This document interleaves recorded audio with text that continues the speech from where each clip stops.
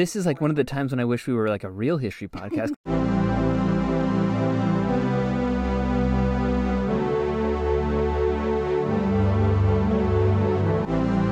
Hey, and welcome to Meet Your Heroes. I'm Elliot. And I'm Audrey. And this is where we ignore the conventional wisdom to never meet your heroes and instead get to know who they really were. It's exactly what we do. Every week. Every week. Without fail. Yes. Except when we fail.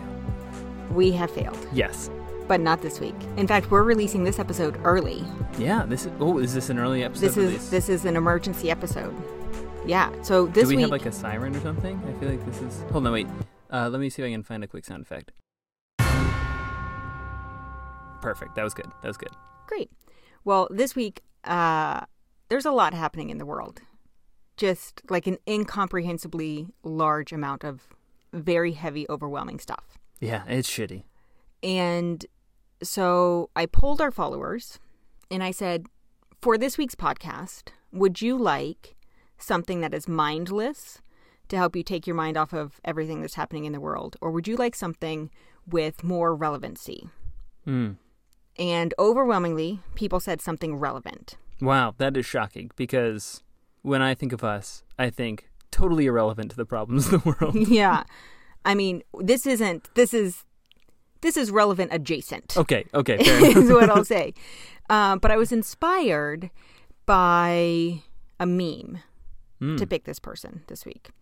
So this week, there have been a number of organized protests in cities across the country that a lot of folks like to call riots. Yes.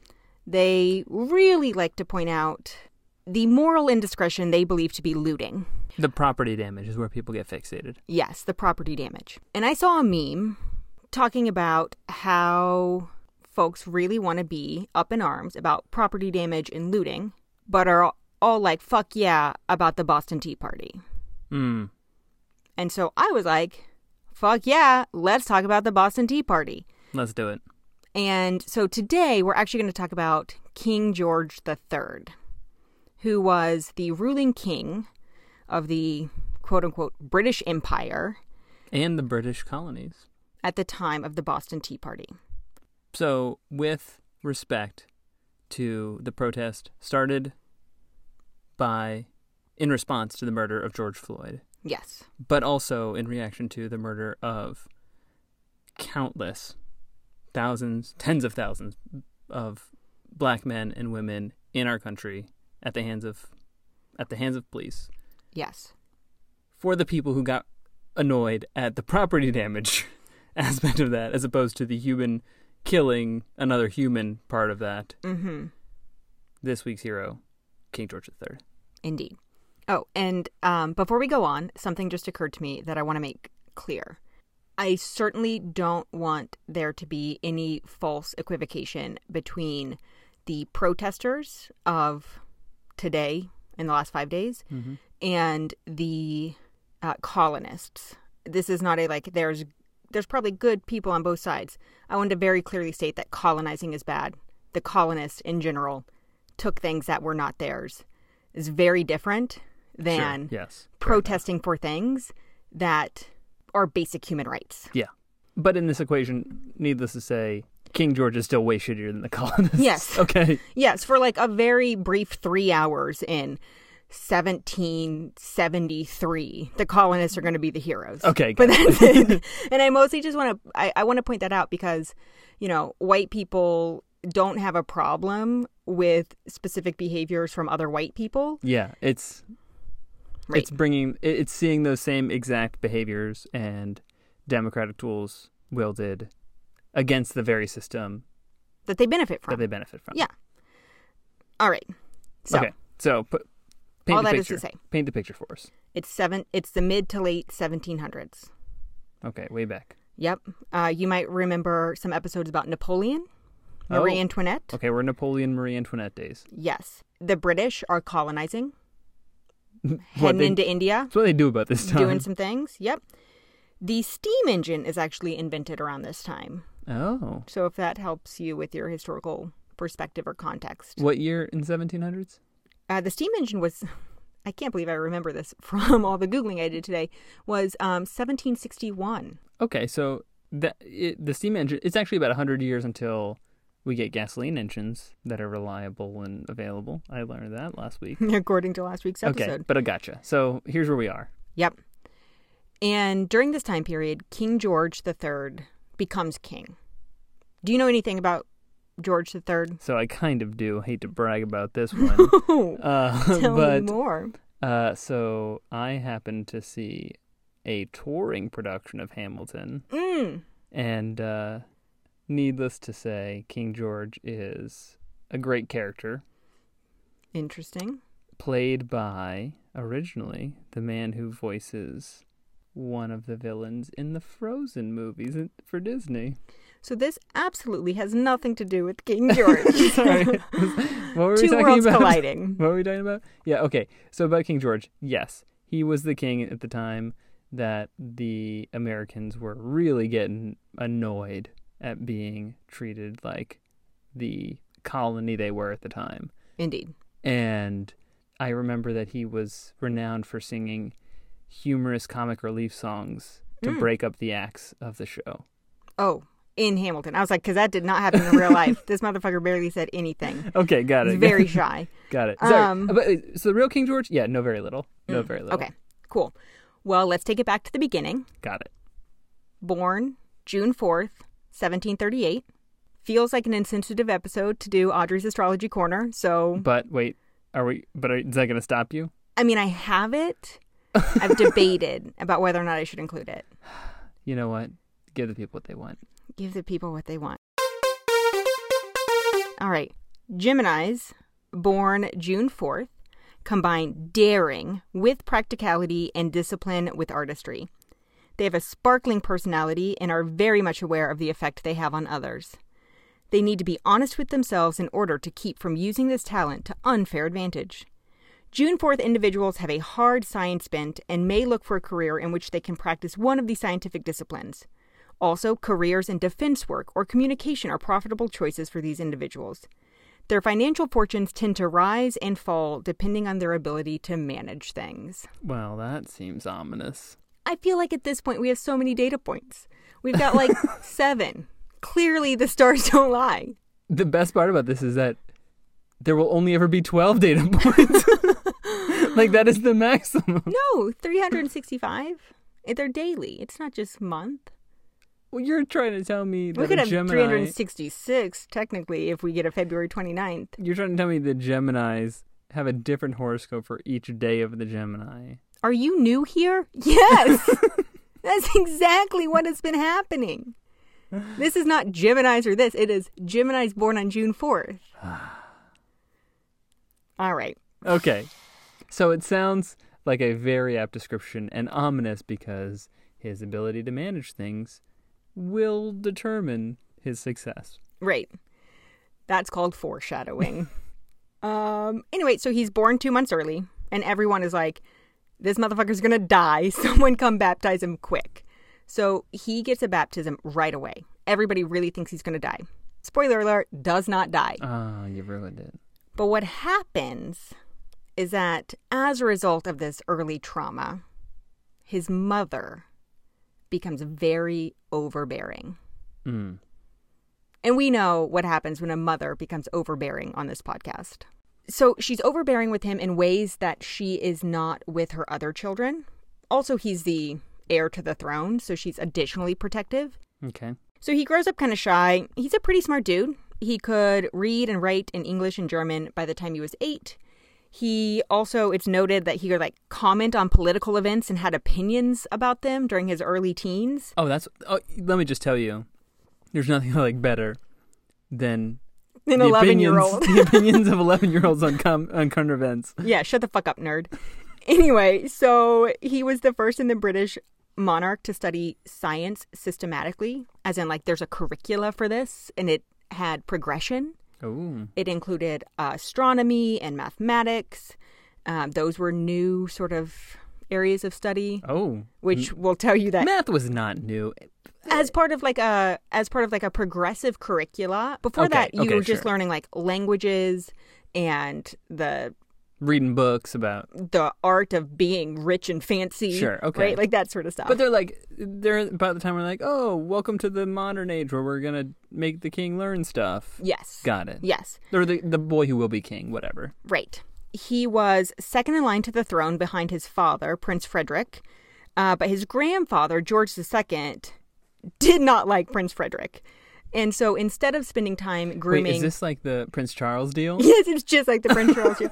So instead of investing time grooming Frederick for being king, Prince George is like, get the fuck out of the way, Frederick. I'm chilling with George III. The grandkids. Yes. God, grandparents and their grandkids. Just spoil them. What's the deal with skip that? The parents and just make the grandkids the rulers. Right, right. Buy I mean, them if way my too much parents... shit. Yes. Yeah, if my parents were in charge of a monarchy and our kid was like, I want to be king before my mom, they'd be like, cool, you can have it. Yes, yeah.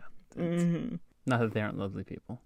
So Frederick dies of a lung injury when he's just 44. Oh, which, solves that problem. Real quick, bumps George III up to the role of heir apparent much sooner than he otherwise would be. He goes through school. Around the time he's like 21, his grandfather's like, hey, I have this whole palace for you. Come chill with me. I'll teach you the ins and outs. And his mom was like, no, no, no. He's going to stay living with me. So she could, quote, imbue him with her strict moral values. Wait, the king's like, come learn how to be a king. And the mom's like, no. Yes. I'm going to protect your chastity? Like, what's going on here? Yeah. What I found is that world leaders who have overbearing mothers yeah, and shitty fathers or dead ones and shitty ones tend to not make great world leaders. Turns out. So he makes it a full 22 years of just chilling before he has to take over the throne. 22 years old when he takes over? Mm-hmm. His grandpa dies suddenly, and overnight he becomes king. How it happens. He's 22. Okay. Do you know any 22-year-olds? I did. Mm-hmm. They're real shitheads.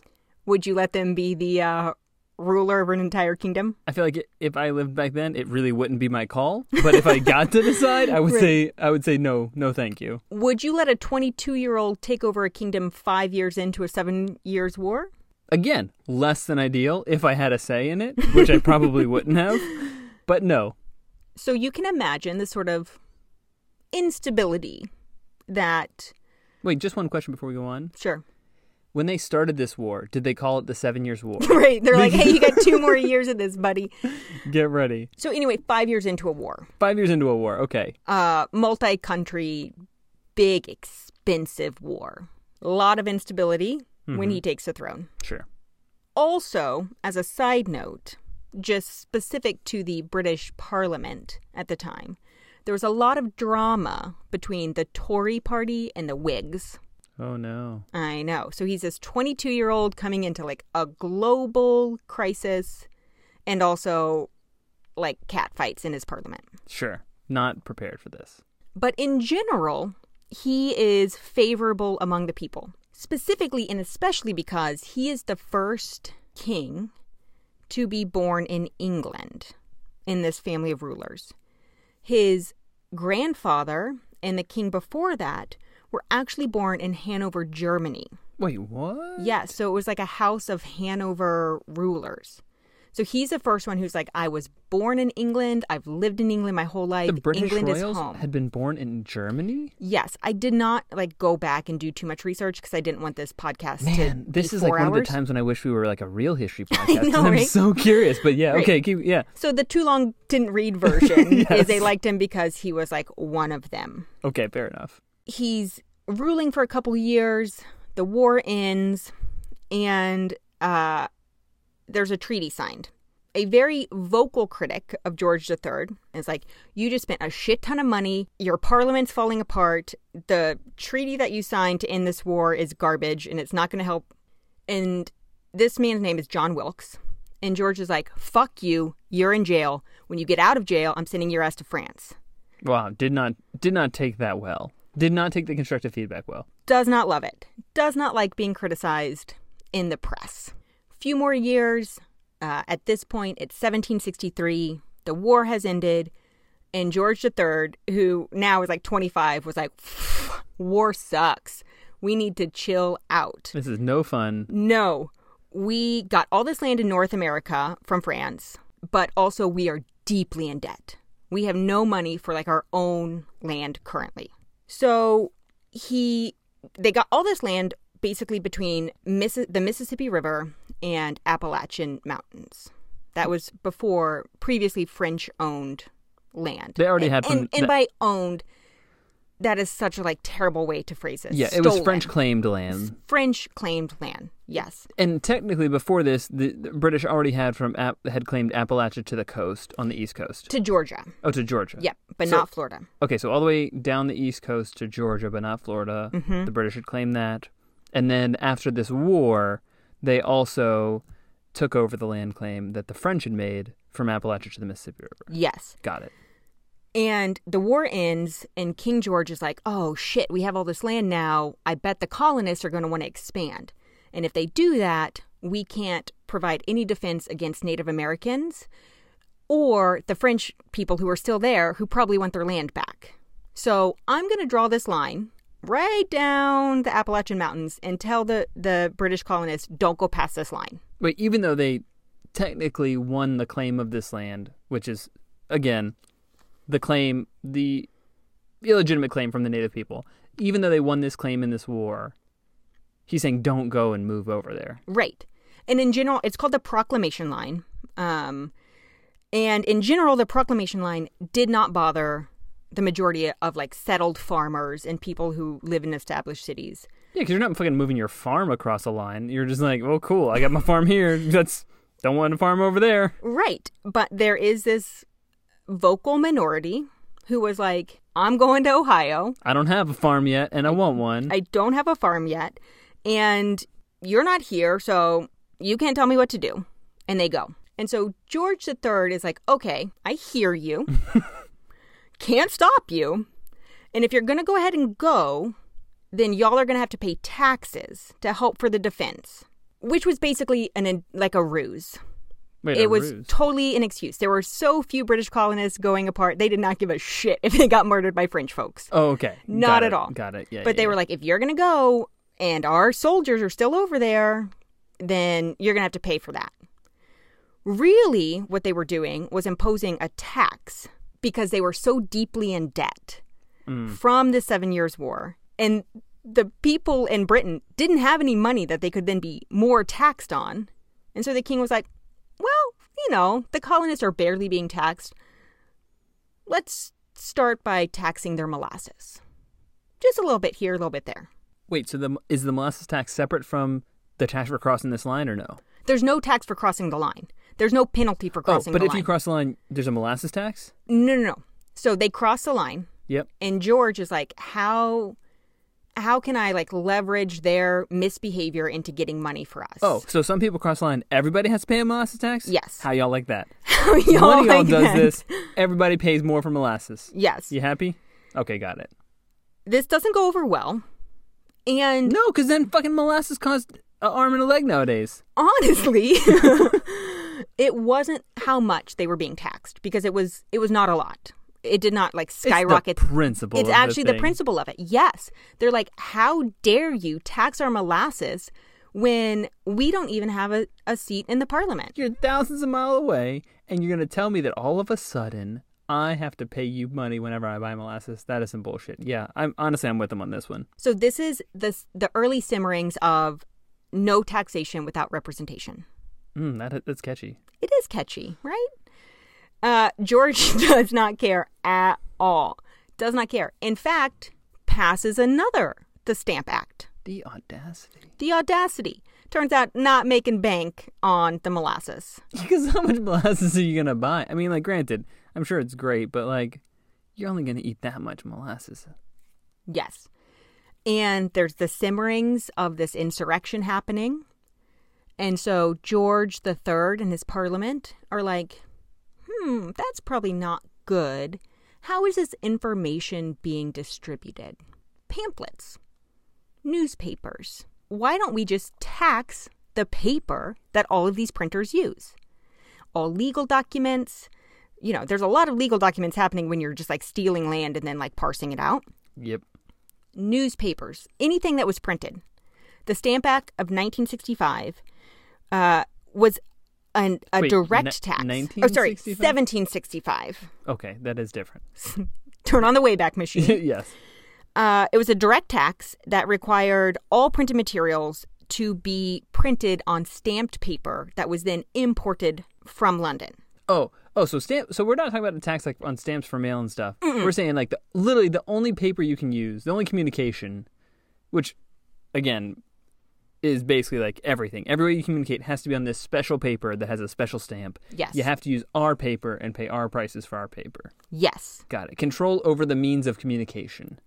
Absolutely. I could imagine an idiot king trying to exert control over the means of communication. Hugely unpopular. So unpopular, in fact, that the leaders of the Loyal Nine. Do you know anything about the Loyal Nine? I know 0%. Okay, so without going on too far of a tangent, the Loyal Nine was a secret society of quote-unquote American patriots who organized. American patriots before there was a real America here. Right, yes.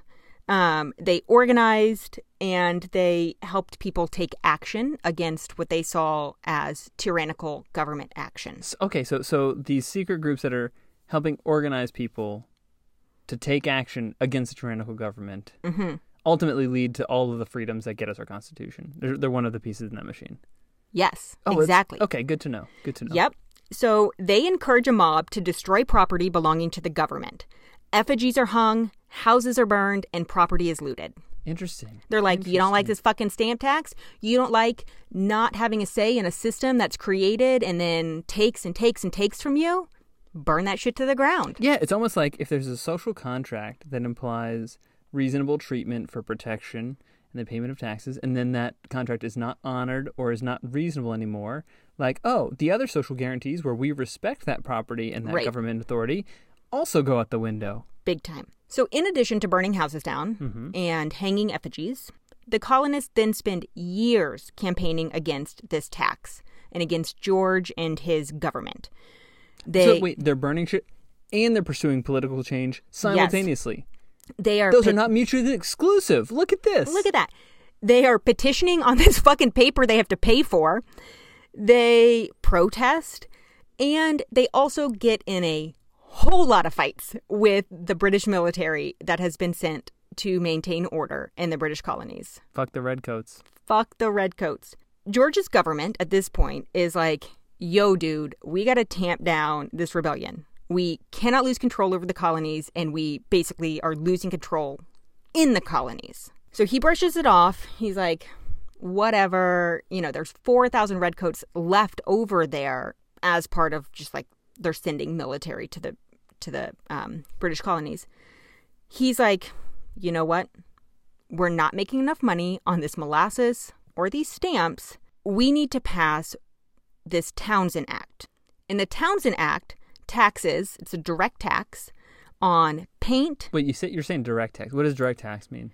It's like as it's being imported, you have to pay the tax up front. You have to pay it before it comes off the boat. Before it comes off the boat. So it's not like you're trusting the shopkeepers to tax this. It's like it's one of these, we call them tariffs now. All the tariffs from China, where it's like somebody comes in before literally somebody steps foot holding it in America. Yes. They have to pay money to take it off the ship. Indeed. Got it. So they're taxing paint, paper, glass, lead, and what do you know? Tea. Oh my God, don't fuck with the British people's tea. You know what? I really did not realize what fucking with somebody's tea would do. This was serious. I was like, oh, they're dumping tea. It's a political statement. These motherfuckers drank 1.2 million pounds of tea a year. Say that again. They have very few luxuries in British colonial America. 1.2 million pounds of tea. Pounds. Oh my God. All right, so let's jump back across the ocean. It's 1768. We're on British soil. This exiled writer that we talked about earlier, John Wilkes, comes back.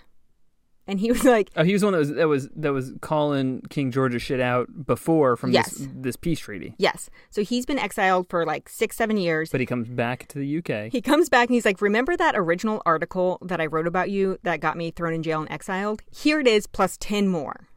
And I got a fucking collection, motherfucker. What do you think? You think I've been sleeping? Right. No, been in the lab with a pen and a pad. Yes, exactly. So the king is like, this is slander. This is fake news. You're going back in jail. This time, however, the British people were like, yo, what the fuck? And they riot. The British people riot? The British people riot.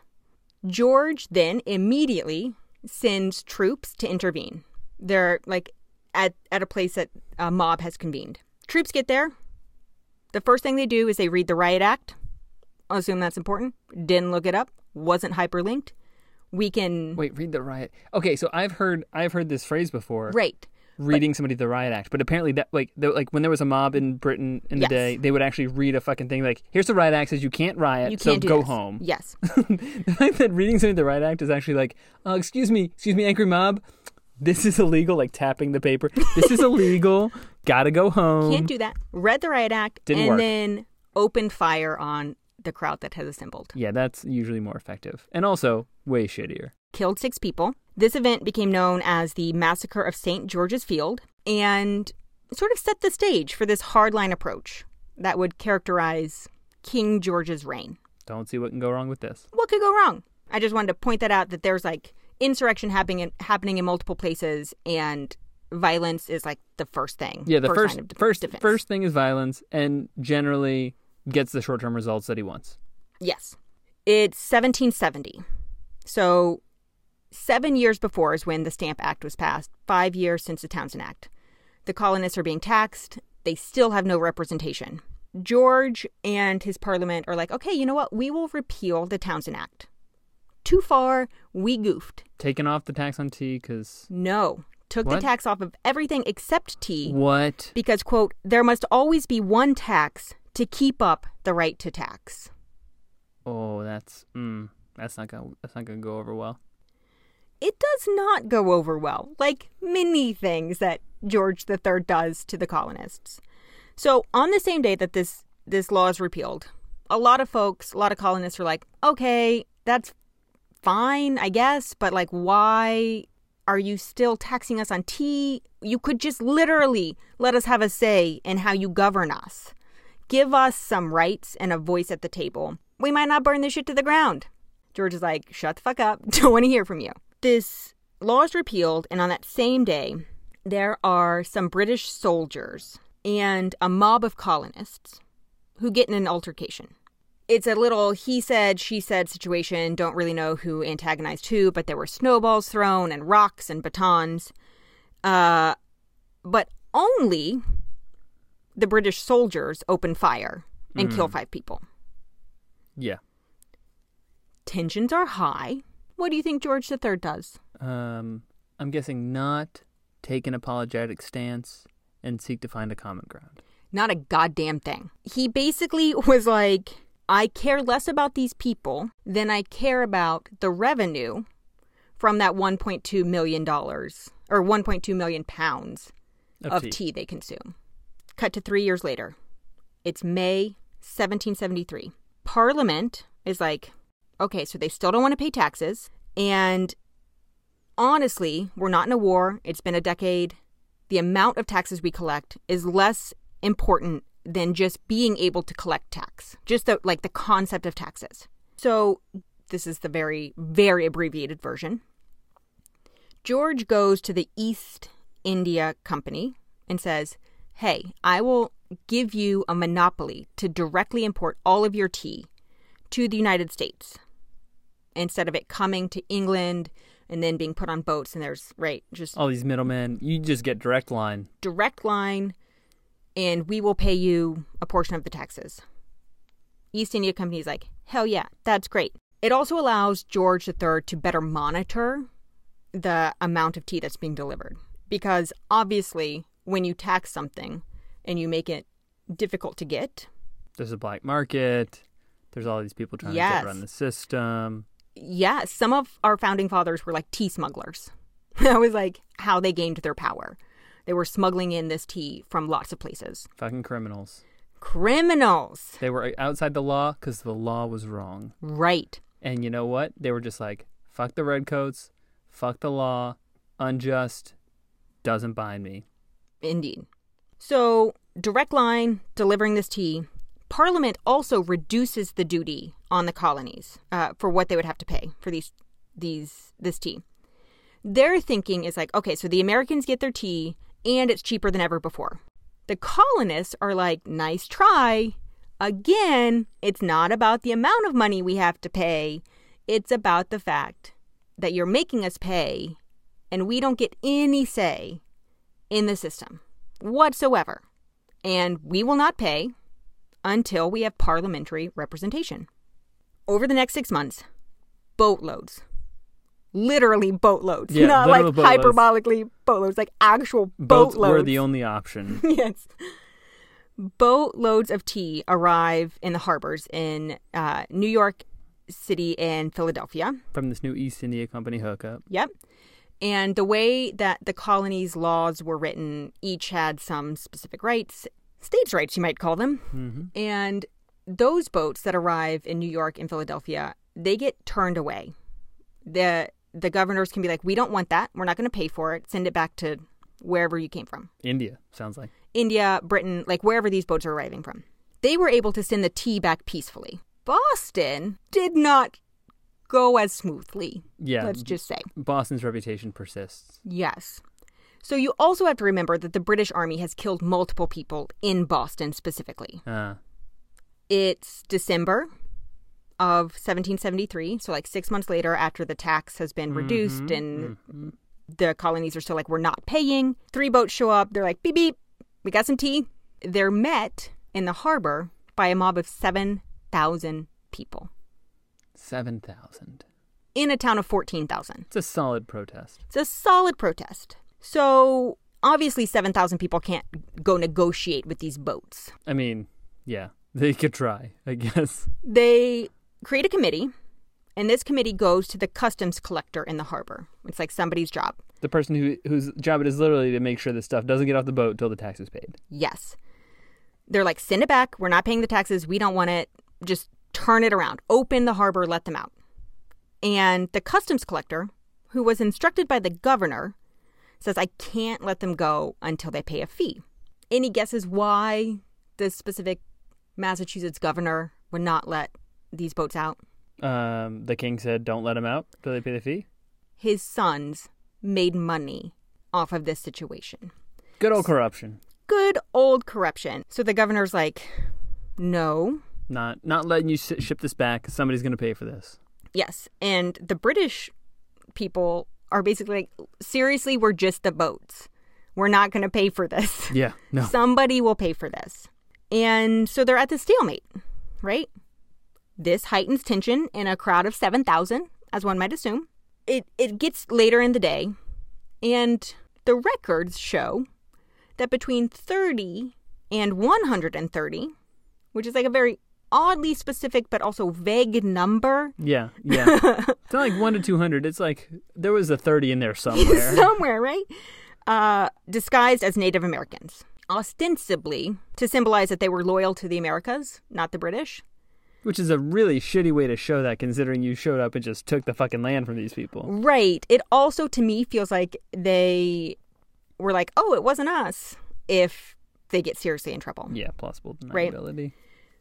They board these boats and they're like, fuck it, we ball. These 30 to 130 men, unknown. A small subset of the overall protesters, we should note, right? Yes. It doesn't take everybody. Like No. a specific action that is designed to send a very specific political message Yes. through property destruction does not have to be the full group of people who were pissed off enough to show up to protest this. Right. And the people who were leading this and giving directions are people like Sam Adams. They're like the legit higher-ups of government in this Massachusetts colony. Yeah. Right? This is the people who will go on to be the legitimate leaders of what will become a new country. Indeed. So they dump out 342 crates of tea. It took 3 hours. This is a concerted effort. Party. They destroyed 10,000 pounds of sterling worth of tea, which today would be about $1.7 million worth of tea. That's pretty solid. And then they leave. The crowds disperse. They go home. And the reaction to this is mixed. So most colonists are like, hell yeah. We are tired of tolerating a system that takes from us, but doesn't allow us to have any say in creating a government or a structure or a system that seems fair. Yeah. Or relevant to our lives. We live in North America.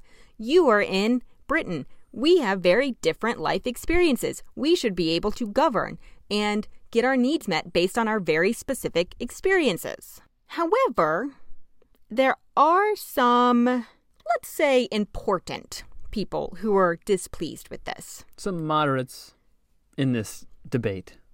George Washington, for example, publicly made a fairly neutral statement, but in private was lit up about the destruction of property. One author talked about how George Washington, quote, like many other elites, held private property to be sacrosanct. This is not a new problem. Not even his private property. Private property of the tyrannical, like, king-endorsed monopoly on tea. That they already stole. Like, if you think this land is sacrosanct, stop taking it from people. Right?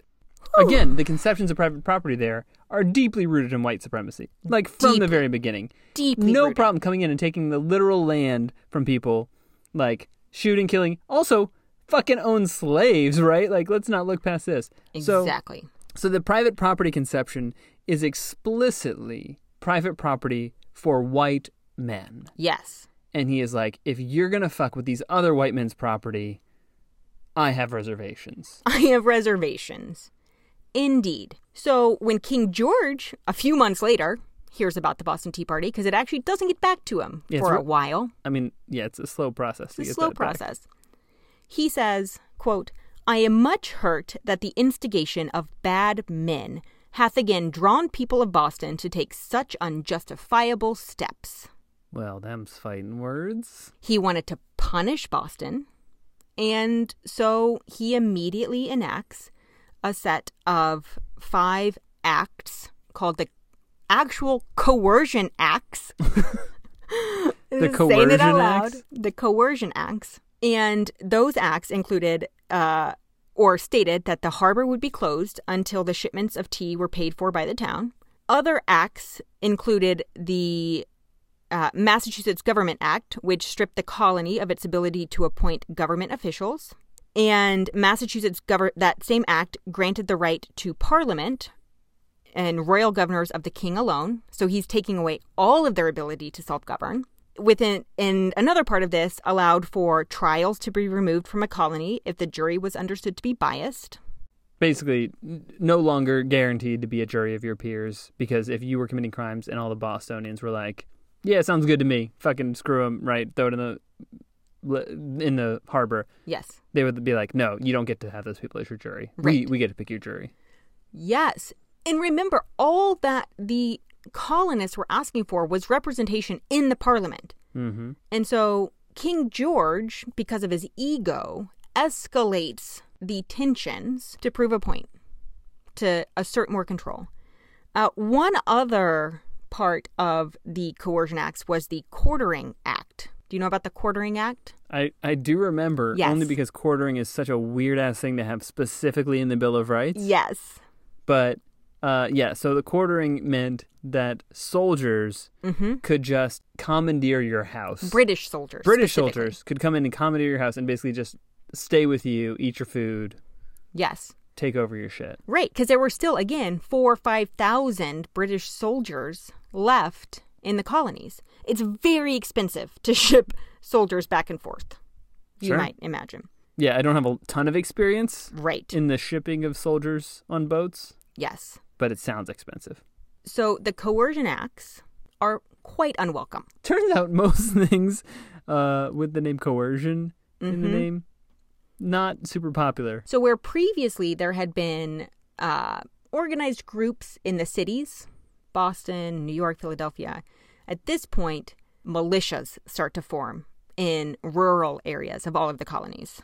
Rebellions took place, and the battles of Lexington and Concord, what we now know to be like the initial battles that sparked the American Revolution, off to the races. So instead of just giving these people some modicum of control over the way that they're governed, we have now entered the Revolutionary War.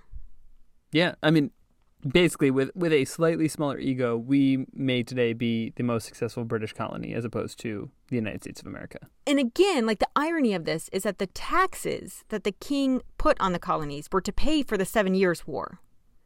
And now they have started another war. Yeah, that's sounds expensive. Any chance you know how long the Revolutionary War lasted? Okay, so we're like 75, 76. Through 78, 79, 4 or 5 years? 8 years. 8? Oh, man, I thought it was a lot shorter than that. Okay. Me too. 8 This is what happens when you study this in like 6th grade. Yeah, right. You lose it over the next 20 years. It has been a while. At some point in this 8 years, the king's ministers, again, were like pleading with him to stop. Hey, you remember that 7 Years' War? This is looking longer than that, sir. Yes, they're like, we're poorer than before. Our soldiers are dying. It is so expensive to recruit and send more men over to the colonies. The king was determined to, quote, never acknowledge the independence of the Americans and to punish their contumacy. I have no idea what that means. Me either, can barely pronounce it. Contumacy by the indefinite prolongation of war which promised to be eternal, and to keep the rebels harassed, anxious, and poor until the day when, by a natural and inevitable process, discontent and disappointment were converted into penitence and remorse. Yeah, that's some fucked up shit. Just like, we're going to fight until you come crawling back. We're going to let our people die. We're going to kill them until they're real sad and surrender. Well, don't see what could go wrong with this plan. Jump ahead 8 years. Yes.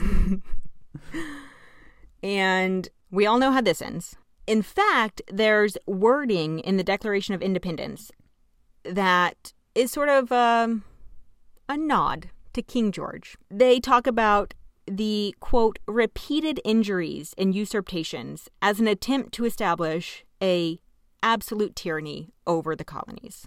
So that is George up through the Tea Party and through the American Revolution. We're going to leave out like the next 40 years of his life where he does really shitty stuff also. I mean, imagine his ego's pretty hurt and he does not take this well and does not become like all of a sudden an enlightened ruler of the British people. Quite the opposite. In fact, after the American Revolution, his mental health deteriorates. He has bouts of mania, and this genetic disease called porphyria that he had is triggered. Fun fact, this genetic disease causes his urine to turn purple. And that's something people talk about. How do people know? I mean, I really don't feel like there's a lot of privacy when, like, your servants are throwing your piss out the window. Oh, that's true. You get yeah, that's gross. He recovers, but he has bouts of mental health concerns throughout the rest of his reign. Later in his life, this causes the Parliament to pass the Regency Act of 1811, which is basically the 25th Amendment. It provides that should the king become incapacitated or deemed as such, the heir apparent would take over and act on behalf of the king. So they're like, you're done, basically. Yes. He develops dementia. And then Christmas of 1819, he apparently spoke nonsense for 58 hours straight. Wow. And then he died a month later. Just babbling. Babbling, incoherence, as if he had access to a whole bunch of amphetamines. Yeah, right. I mean, like, that sounds appropriate. Yep. So there you go. That is King George and the much celebrated Boston Tea Party. King George, definitely not my hero.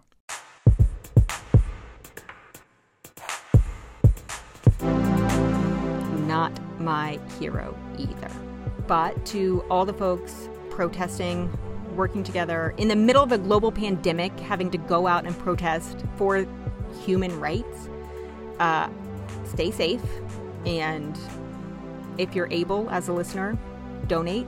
Donate to bail funds. Yes, give money to the people who know this cause and this fight better than you do. Because chances are, if you're a white person listening to this, you don't know the fight very well. So give money. Let them lead. Follow. And if you can be out there, don't take your cell phones. Bring saline. Not milk. Okay. And be careful. Stay safe. Be careful. Until next time. Don't be a hero. Never be a hero.